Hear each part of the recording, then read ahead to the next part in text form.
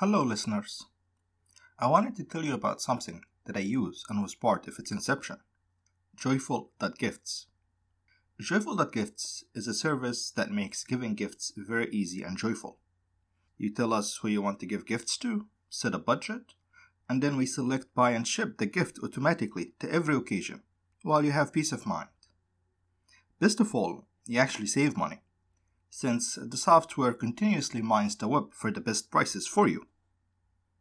If you want to give it a try, it's at joyful.gifts. No www, no .com, just type joyful.gifts in your browser and you're set to go. Thank you. Hello, and welcome to the History of the Copts, Episode 57, The Casket.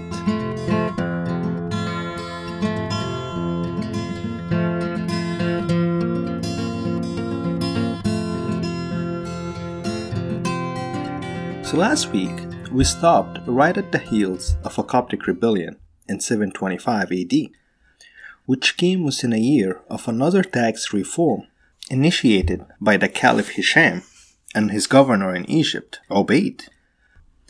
The revolt was leaderless, but was concentrated in the eastern delta. Basically, a violent reaction to the increased taxation without much of a plan or a big vision of what comes afterward. Ubayd in Fustat reacted quickly, sending by now the large Arab garrison. Now, these guys were not by any means a professional army. The professional Arab soldiers usually either went to the Byzantine frontier or North Africa, so the fighting was messy and extremely unkind to the bystanders. A scorched earth kind of campaign where the population of the eastern delta was basically wiped off the map, which suppressed the revolt pretty quickly, but left large tracts of productive land uncultivated and unproductive, as all the farmers and their families were either killed, ran away, or enslaved. So for the first time in our narrative, Ubayd, coordinating with the Caliph, settled a large number of Arabs as farmers in the eastern delta to replace those who have perished in the revolt. A significant development that saw Arab and Copt live as neighbors for the first time and started to form a shared culture. Not only that development was important, but another equally important one was that the Arabs settled were Qiyasi tribes, which meant the blood feud in Syria and Palestine was now in Egypt as well, and the Arabs settled as farmers, Qiyasis, would not necessarily be friendly to the descendants of the original conquest in Fustat, mostly Yemeni tribes. So in a way, if you were to pick a point where the Arabs started to become Egyptians, then this revolt would be as good as any, as you had a military elite in Fustat ruling over both settled Arabs and Egyptians in the rest of Egypt. The problem of taxation stayed so, as the newly settled Arabs did not pay any taxes and stayed with their weapons, willing to fight for that privilege. Further, in the aftermath of the rebellion, Ubayd sent a contingent of troops to Alexandria to make sure that the rebellion does not break out there. The plan was to brand Pope Alexander publicly and essentially diminish his standing with his people. The patriarch was not involved in any way in the rebellion. The problem was that his office represented a natural rallying point for the Copts, and it needed to be publicly diminished. Alexander refused to be branded peacefully, and a standoff ensued between him and the troops sent to Alexandria. Eventually, the Pope agreed to go to Fustat and speak with the governor personally. There, his effort in persuading Ubayd not to publicly brand him failed, and he was put under a house arrest to be branded after 3 days.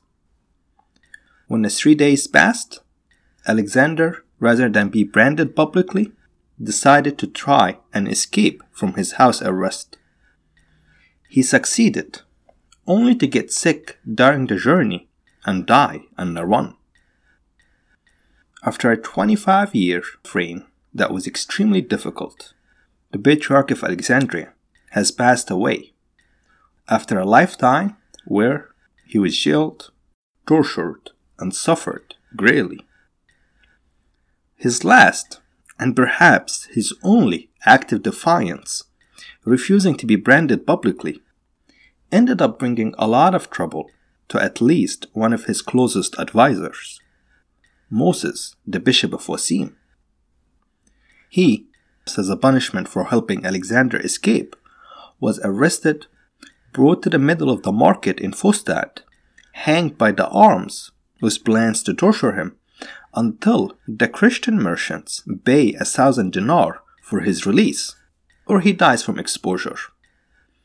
After a week, 300 dinars were raised, and the bishop was released, expected to die pretty quickly. He somehow survived that ordeal, and became a very respected figure as a sufferer for the faith, a confessor, so to speak.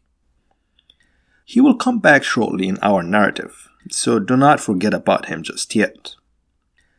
For now, a patriarch was elected to follow Alexander, but he died very quick, within a few months, without any significant contribution to our story.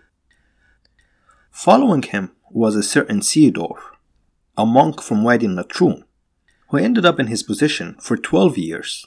It was initially a fruitful partnership with Ubayd that kept things peaceful until 734, when Ubayd left Egypt after close to a decade of successful administration, with the exception of that initial bloody revolt.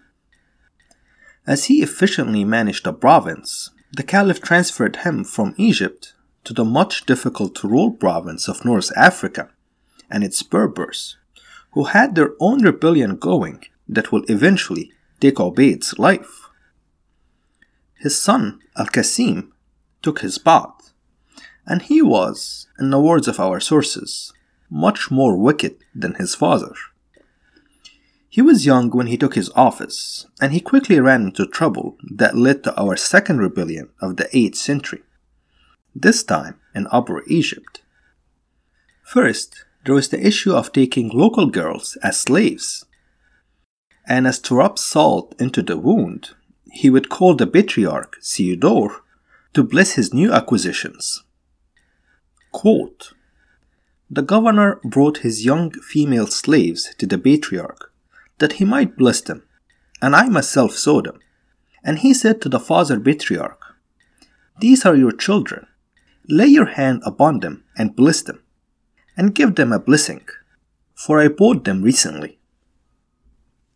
Theodore, with not many options, went along. Then he essentially completely outsourced the administration to his corrupt court sycophants, whose corruption made the financial situation much worse.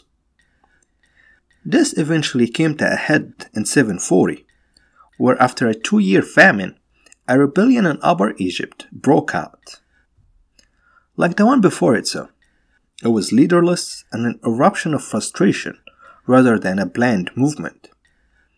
The garrison in Fustat put down that rebellion pretty quickly, and depending on the source, it seemed that more Arabs immigrated there as well to replace the dead farmers. There is, a couple of important consequences that came on the heels of that revolt. First, Al-Qasim was removed. Hisham was probably one of the best Umayyad caliphs, and was sensible enough to remove ineffective governors quickly. Second, the patriarch Theodore died, and the papal office on the heels of the rebellion was left vacant, with Al-Qasim first preventing a replacement while he was still the governor, and then Hafiz, the new governor, sent by the caliph, demanding a large sum of money to let it happen, which no one was able to supply.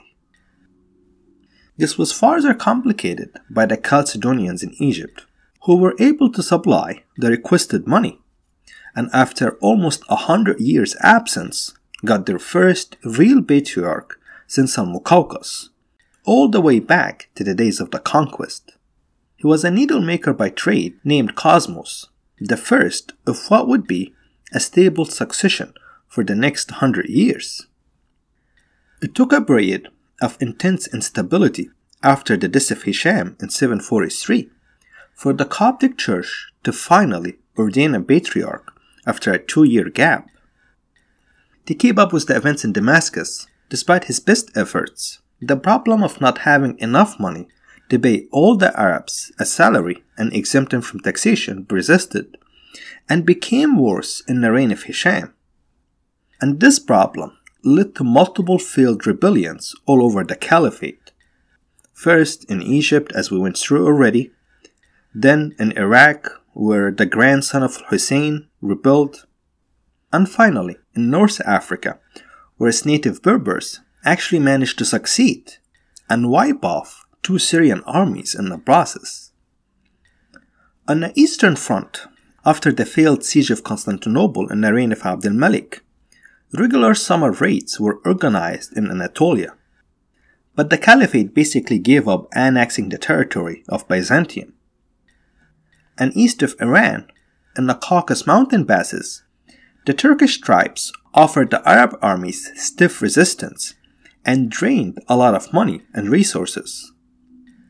Finally, in Europe, a French duke, Charles Martel, defeated an Arab raid from Spain and put an end to further expansion on that front. In essence, Hisham reigned for the first time saw the loss of territory rather than the expansion. So a reckoning was coming, especially as the succession plan was not that great. The Caliph had capable sons who qualified for the office, but he had sworn an oath when he was elevated to the position to pass the Caliph's office to his brother's son, Al-Walid, rather than any of his own children. He tried to get out of this oath, but the Qiyasi Yemeni factions were opposed to that idea, and they were too powerful to be ignored. Basically, Al-Walid, the heir, was a drunk and ineffective, so many hoped to see him rise to the office and then manipulate him for their own self-interest, which is exactly how it happened, and it ultimately put an end to the Umayyad dynasty. I will get to the specifics in Egypt and the Copts in a bit, but we have to go through the big events in the Caliphate first to appreciate what was going on in Egypt. In Damascus, Hisham died and was succeeded by Al-Walid, as the oath stated, rather than any of his capable sons. Immediately after, Al-Walid was manipulated by the Qiyasi tribes, who pushed out their Yemeni rivals and Hisham's sons out of the Caliph's circle. Also, encouraged by the same tribes, he tried to push his kids as his successors, which turned many of his cousins and extended family against him. In response, the Caliph ended up killing or banishing most of his own extended Umayyad family. Within a year, the Yemenis who were pushed out and the rest of the Umayyad who survived the purge were actively planning a coup to remove the Caliph. He was caught without many guards in an isolated palace in the desert near Palmyra and killed off by one of his extended family. This immediately polarized the Syrian army between the Qiyasis, who wanted to avenge the Caliph, and the Yemenis who supported his replacement, a cousin named Yazid. In Egypt, its governor Hafiz was very aware of these developments and had a plan to exploit the situation. Either out of brilliant foresight that paying the Arabs living in Egypt a salary and exempting them from taxation is not sustainable, or more likely as a reaction to seeing the central government breaking down, he decided it was time to raise his own army, loyal to him first above all. This force, named after the governor, the Hafiziyya, were made exclusively from non-Arab native Egyptians. basically Copts who converted and became Muslims. This was done by exempting those who convert and join that army from the poll tax, which led to 24,000 men converting at the spot, was another 6,000 who were already Muslims, giving a rise to a force totaling 30,000 men in number. An impressive army on paper. But remember, many of those who joined were poor farmers who never fought anyone or anything before. So they needed a lot of time to become a professional army. Time that the governor did not have, as when Al-Walid died and his cousin Yazid replaced him, ambitious men all over the caliphate turned their eyes to Damascus and to its political attachment to Egypt. And Yazid didn't really help the situation, as he unexpectedly died 6 months into his reign with no clear successors, which accelerated the brewing civil war, and these ambitious men made their move to seize the caliphate by force. The most dangerous of these men was the governor of Armenia, Marwan al-Humar, literally Marwan the donkey, a nickname he earned for his perseverance and stubbornness. As a governor on the frontier, he had access to a large amount of quality troops, and they respected his abilities as a general. He was also a Qiyasi tribal chief, which gave him a power base in Syria and Iraq. So, he took his troops and moved on Damascus, intending to take the caliphate by force from the nominal replacement of Yazid, his brother. To make a long story short, he succeeded, but only after some bloody purges of anybody who was not a Qiyasi. In Egypt, Hafiz, the governor, was not a Qiyasi, and he was quickly building his own army, which made al-Humar nervous. First, he assigned a new governor to the province, and Hafiz, seeing the mediocre quality of his soldiers compared to al-Humar veterans, resigned and was willing to step away. Unfortunately, his army was not about to let go of their newfound power. So they kicked the new governor out and in essence forced Hafiz to stay on as their governor. The next year, al-Humar sent a large Syrian army to Egypt to crush its native army. Hafiz again wanted to step away, but his soldiers refused. After a period of negotiations, it was agreed that the new governor sent with the Syrian army would guarantee the safety of Hafiz and the Egyptians. In return, they will let him enter Fustat, a promise that was broken immediately, and Hafiz and the leaders of his force were rounded up and executed. The force was then disbanded, and the new governor relied on the Qiyasis in Egypt who were settled earlier during the rebellions to keep the peace. Now, during this period of upheaval, while Hafiz was recruiting his army of Egyptians, the Coptic bishops were able to get his permission to ordain a patriarch. But even then, things were very chaotic, and tensions between the Alexandrian clergy and the rest of the bishops stopped the ordination of a patriarch for a while.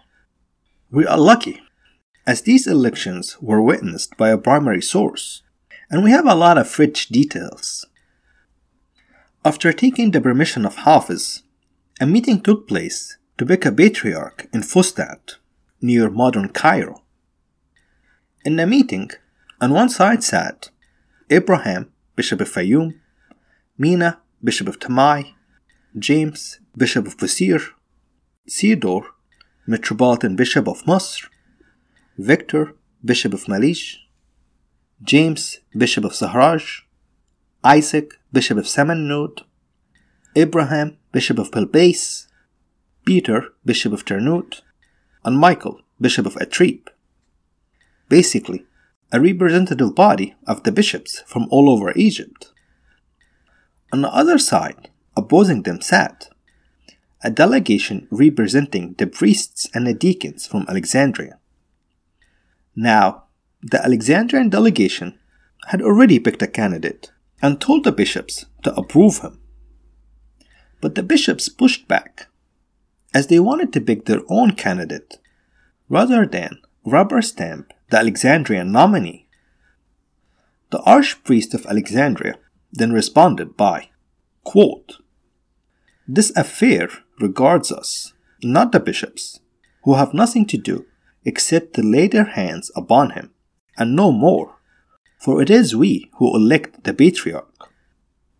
A historically accurate statement, yet Alexandria was becoming a political backwater, and in this changing time, the bishops felt that it should be they who choose the patriarch, not a couple of priests and deacons from the dying former capital of Egypt. A long standoff then ensued, and the assembly was breaking down without being able to come to a compromise. As a last resort, one of the bishops decided to try and get the bishop of Wasim, Moses, the guy who was tortured publicly in the market for a week.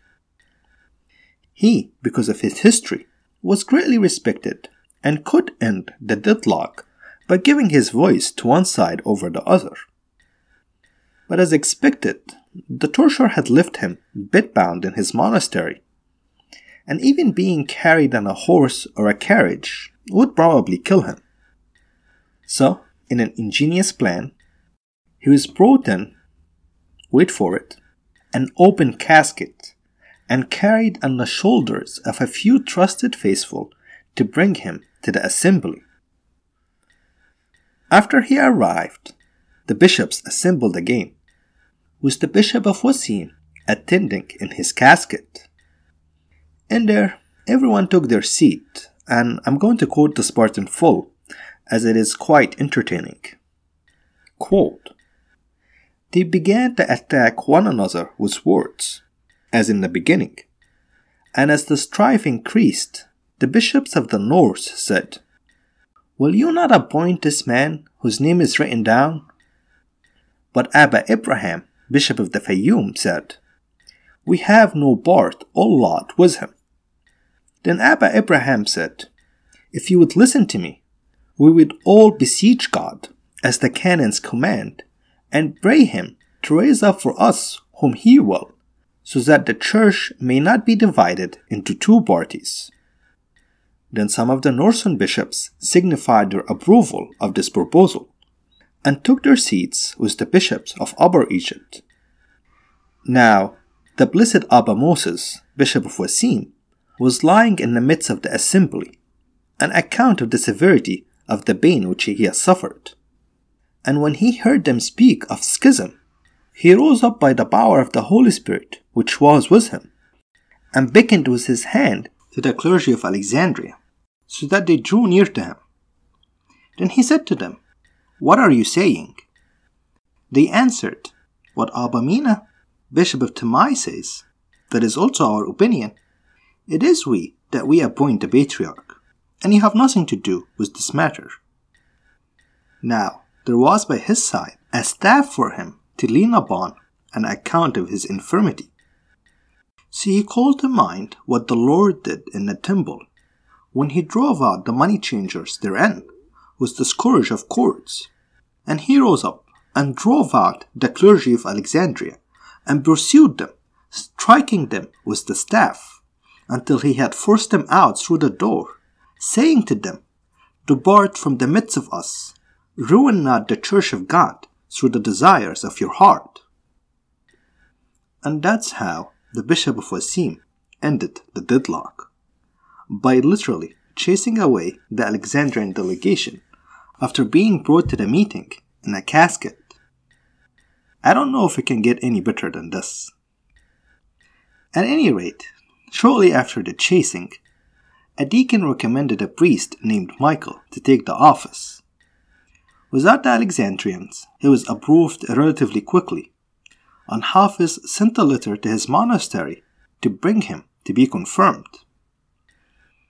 In what seemed like a miracle at the time, before the letters leave Fustat, Michael showed up out of nowhere with an entourage of his fellow monks.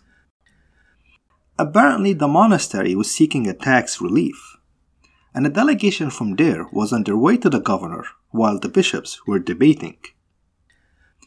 Future Pope Michael happened to be part of that delegation and dropped in right on time for everyone to become convinced that he was handpicked by St. Mark himself.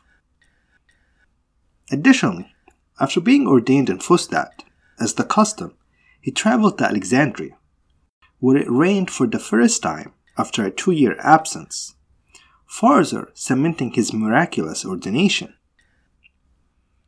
The honeymoon did not last for long, so half his tax exemptions and raising of his army took a toll on the Christian community, as the conversions turned from a trickle to a steady raindrop. The bishop's response to those conversions were basically twofold. Some retreated to the monasteries and prayed, and some, like the by now legendary Bishop of Wasim, went around and prophesied doom on those who converted. A prophecy that sort of came true when Hafiz and the leaders of his force were executed by the governor sent by Marwan and their army disbanded, which convinced the new governor of the powers of the legendary bishop, and he was brought into his court. For the next 5 years, the caliph in Damascus, Marwan al-Humar, was facing one rebellion after another, mostly from Armenia, where the locals rebelled, and in Iraq, where the Bodo Shias, centered in Kufa, were trying to assert their independence again. A 3-year period of constant battles took place, where by the end, Marwan was still in charge, but mostly because he had exhausted rather than defeated the Iraqis and the Armenians. Egypt surprisingly stayed peaceful, a calm before the storm of the upcoming Abbasids and the breakout of our third and fourth revolt of the 8th century. We will get to the Abbasids in full next week, but for now, just know that during these rebellions, a Persian convert named Abu Muslim had also successfully rebelled and taken control of distant Khorasan in the northeast of Iran. He quickly made an alliance with a distant branch of the Prophet family, the Abbasids, and together they set their eyes on Damascus. After all, if the governor of Armenia, an obscure general known as the Donkey, can become a caliph, surely they too can do the same. An unlikely alliance that gave rise to the third incarnation of the caliphate, the one that lasted the longest, and as close as you can get to the theocratic monarchy of the popular imagination. Thank you for listening, farewell, and until next week.